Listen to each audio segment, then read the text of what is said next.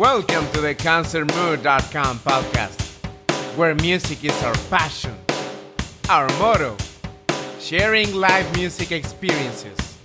I'm your host, Antonio. Let's roll!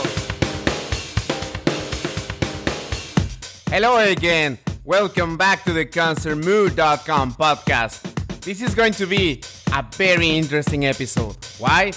Because it's the 20th anniversary of the virtual band per excellence.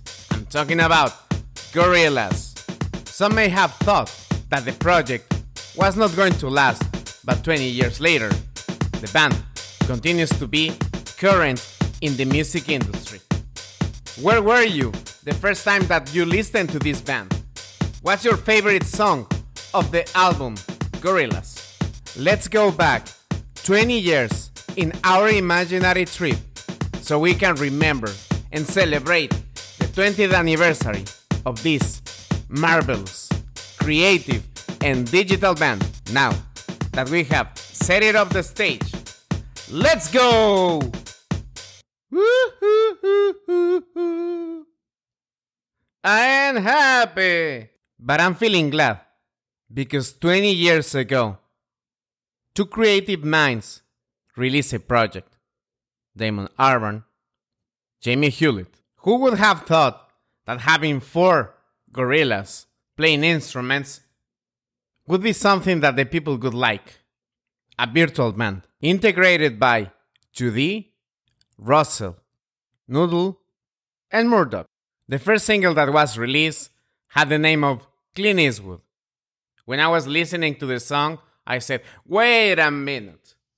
I know that voice. And suddenly, I was listening to hip hop. I was like, what? It was a bit of a shocker when I listened to it. It took me a couple of repeats so I could finally get it. Because I was listening the voice of Damon Albarn, then hip hop, and then I was watching this music video with Gorillaz. Something was not making a click. As I was wondering, Damon Albarn from Blur making this project? I decided to do my research. I surfaced the internet. Yeah, at that time, we already were. Not as fast as today though, but we were. Yeah, Damon Albarn and Jamie Hewlett launched this project. Then I said, something different? I heard Damon Albarn with Blur. Now, let's embrace this project. Because all the time, I have thought that Damon was a genius. Their first album has too many good songs, such as Clint Eastwood, Tomorrow Comes Today, 192000, Rock the House, M1A1, Dracula, and many more. M1A1 is such a great opening song on their shows. When I watched them perform live in 2018, and the concert was about to begin, when they turn off the lights, and you start listening the beat, and afterwards the hello, hello, is anyone there? Creates a lot of expectation and, sort to say, excitement of all the fans. Their concerts, of course, have evolved. Back in the 2000s, they used to be holograms only. There's actually a very good video on YouTube about the MTV European Music Awards, in which there were only holograms when they were performing Feel Good Inc., and just the rappers were live on stage. That would have been interesting to perform that show live. In my case, I have had the opportunity to watch 2 times Gorillaz, the one that I was talking about in 2018, when they were promoting the Now Now, and in 2017, when they were promoting Humans. In prior episodes, I talked about how I had this love-hate relationship with the vaccines, because I haven't been able to watch them perform live. In 2017, I missed go to a Gorillaz concert Don't get me wrong, I still didn't have my ticket though. I was at a dinner, and then I said, you know what?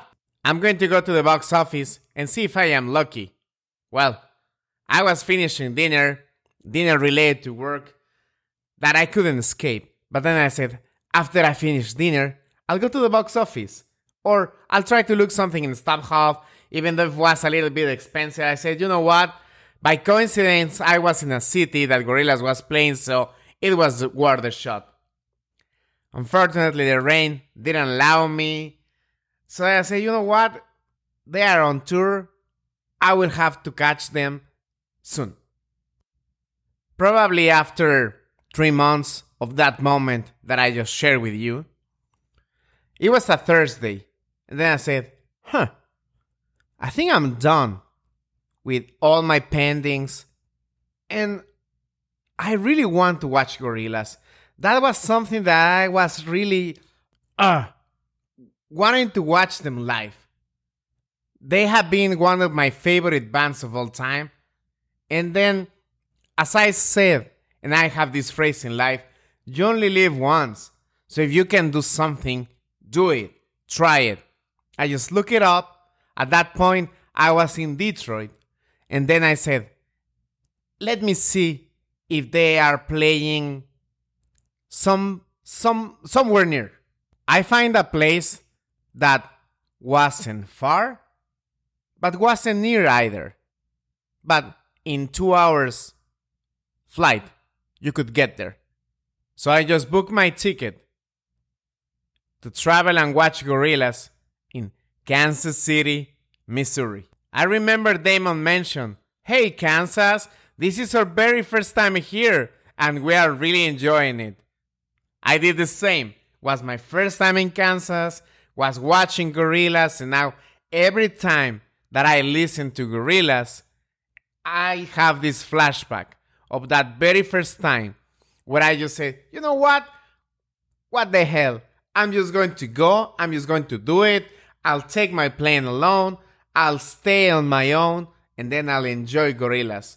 I need to live that experience. I won't let it escape. Of course, I was in a new city, so I needed to explore a little bit.